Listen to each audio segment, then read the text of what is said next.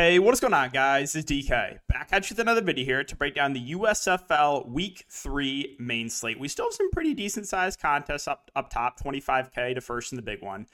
If you guys are new to the channel, welcome. I do make content for USFL, for NBA. I cover Prize Picks, which is the sponsor of today's video, and NBA Top Shot. Like I said, Prize Picks, if you are a new user, you can use my discount code DKDFS for a 100% match up to $100. I've been giving some picks over on Twitter for USFL. They all hit last week, which is great. There's a pretty big edge. It's all about information, right? So the reason we took the under on these three players was Michigan called up a third running back. So they had 3 active running backs. And Philadelphia called up a third running back, where a majority teams only had 2 running backs. So that's why we took the under in all 3. They all hit. However, they did give Colbert the DNP, even though he was dressed, because I guess he didn't play a snap. But, the other 2 hit with ease. So make sure to follow me on Twitter. I'll be giving some picks on there as we get, injury reports. Usually Thursday and Friday is when we do get those. And then as far as DFS goes, we did have some big winners. Congrats, Tommy. He turned, $17 into almost $1,000. That is a phenomenal ROI. Me, however, I've actually missed in tournaments the first 2 weeks in GPPs. I had Tiamu last week, who was a big letdown. Frustrating to watch that game, but I've had better success so far in the showdown. But hopefully I will have a big night or big week in GPPs for the main slate on week 3. So if you guys are looking for more in-depth content, I do offer that on patreon.com. I'll have player pool videos for the main and the late showdown slate, a live stream, cash plays, GPP plays, core plays, if-then statements. Also, I do post all these stats over on my Patreon, nice color-coded. So this is just running backs, for example, data from PPF. But, this is pretty important information. I post all of this over on patreon.com. Okay, so let's talk about this 4-game slate. Let's first go over the Vegas odds. So Tampa Bay and Houston's the first game here. We got 39 over under. Tampa Bay are 1-point favorites. Birmingham and New Orleans is the highest projected scoring game. And I think that makes sense. It's a 44.5 over under, with New Orleans being 3.5-point favorites. Pittsburgh and Michigan, it's a 38.5 over under. Michigan are 2.5-point favorites. Lowest total, and that also makes sense. Michigan, more of a ground and pound team. Same with Pittsburgh. And then New Jersey and Philadelphia is the late game on Sunday. It's a 40.5 over under, and Philadelphia are 1-point favorites. Okay, so we'll start off with quarterback. And at quarterback, a lot of teams did split snaps. So there were 5 quarterbacks that played 100% of the snaps. Shea Patterson, Brian Scott, Josh Love, Jamar Smith, and Kyle Slaughter. We know DeAndre Johnson, Luis Perez for New Jersey have been splitting the quarterback snaps. If they continue to do that, it's really hard to play either of them. For Tampa Bay, like I said, Tiamu really did not play well. He didn't have the best luck either. A lot of drop passes from his wide receivers, but they played a little bit of Brady White, mainly in garbage time, though.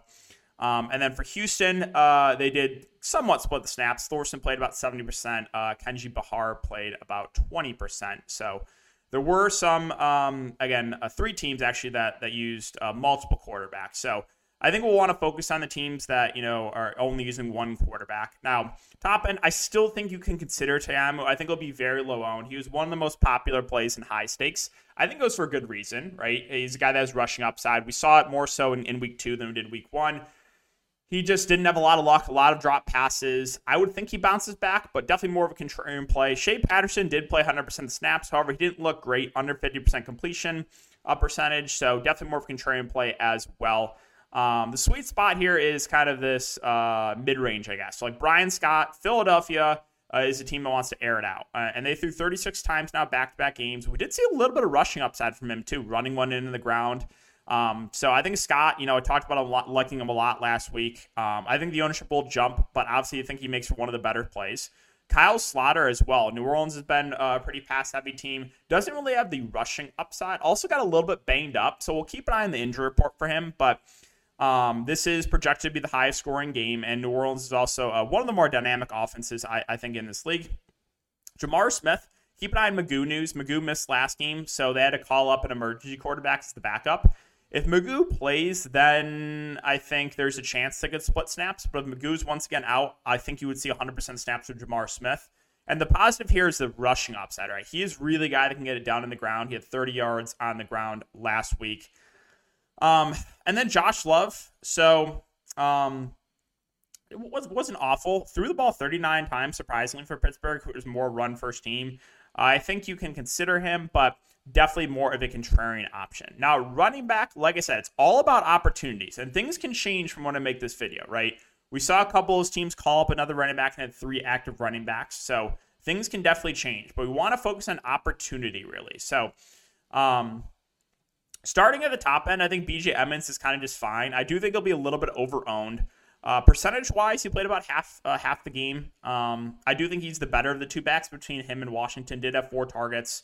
So I think he's a fine option, but he has gotten in the end zone. Or he didn't get in the end zone last week, but I think he's a fair play. Might be a little bit over-owned. Darnell Holland actually barely played last game.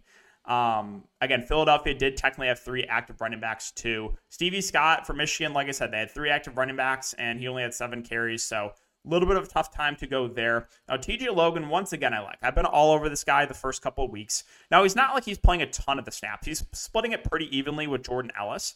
However, he is clearly their pass catcher, and they actually run a lot of screens to TJ Logan. And we know Draftkings full point PPR, that does boost the appeal to Logan. I will say he has gotten a little bit lucky with touchdown variance. He's gotten back-to-back touchdowns so far.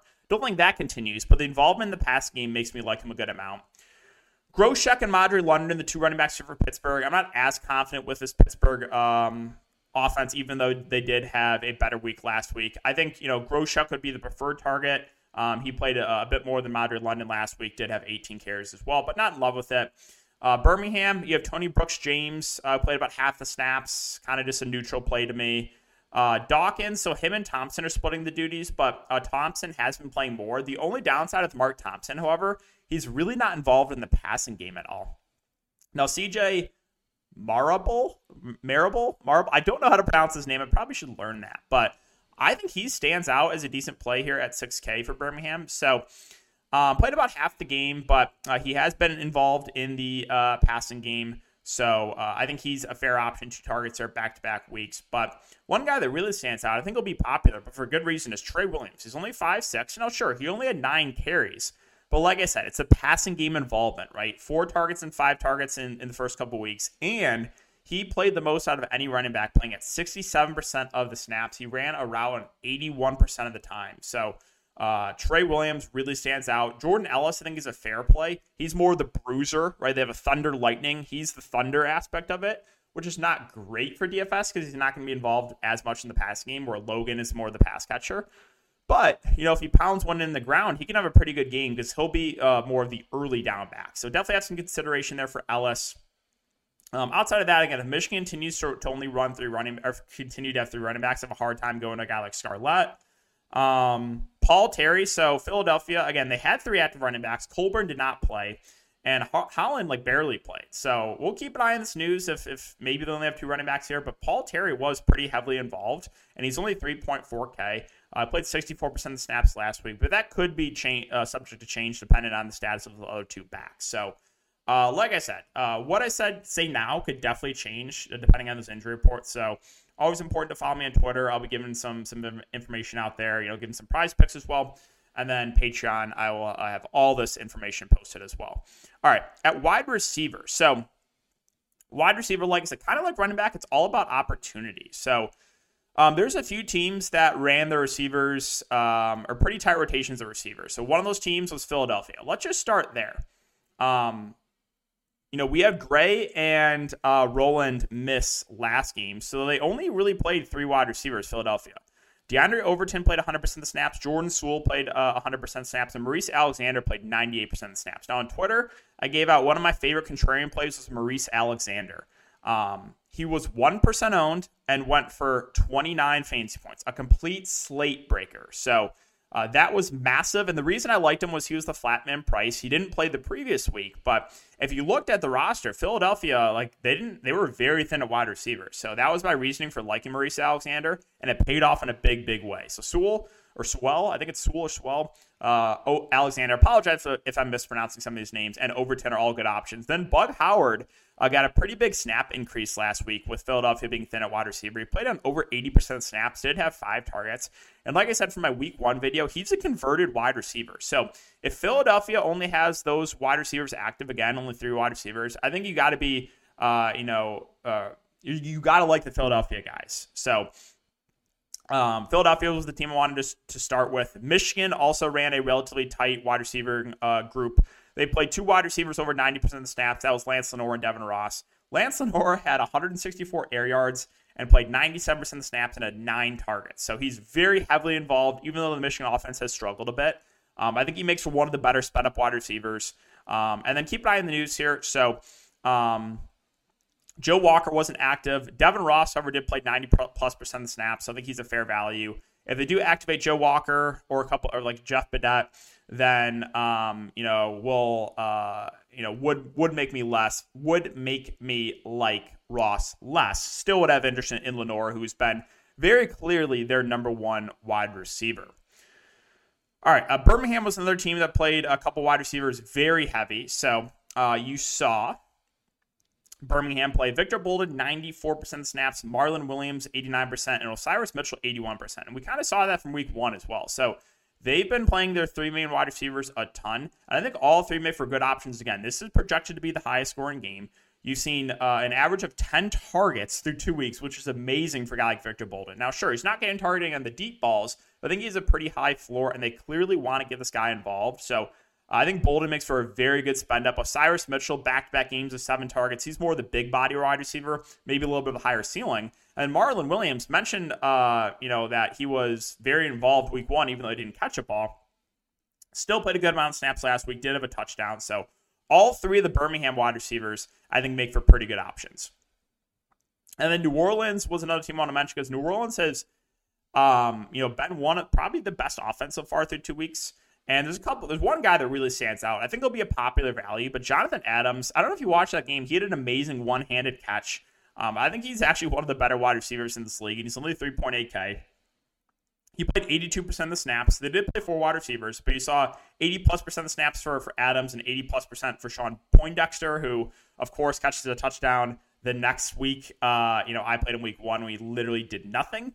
But yeah, Poindexter in play, a big body wide receiver, caught a touchdown last week. But I think Adams, for his price, looks like the best point per dollar play. He makes for a great option. Don't know if I get to anyone else. Former NFL wide receiver Taywan Taylor played this week. He did a 5 catch and 5 targets. I guess as a contrarian option, he's fine.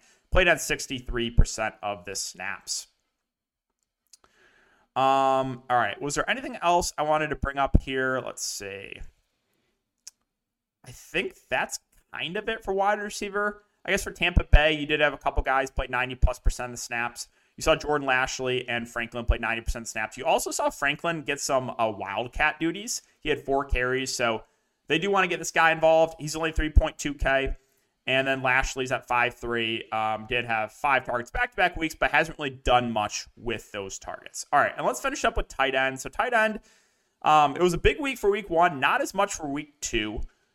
There's still a couple guys that I think are viable here. Like I said, Bug Howard, probably one of the better options if Philadelphia has that same, only the 3 wide receivers active again. And he played 80+% on the snaps. So like I said, information is key here. Bug Howard, definitely a guy that we still want to have some interest in.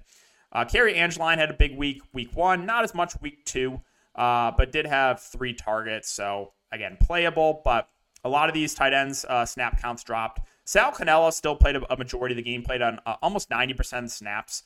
He's 5.4K. He's in the New Orleans offense. Again, the targets did go down on him a bit. And then the guy that had the massive week last week did lose snaps. That was Cheyenne O'Grady.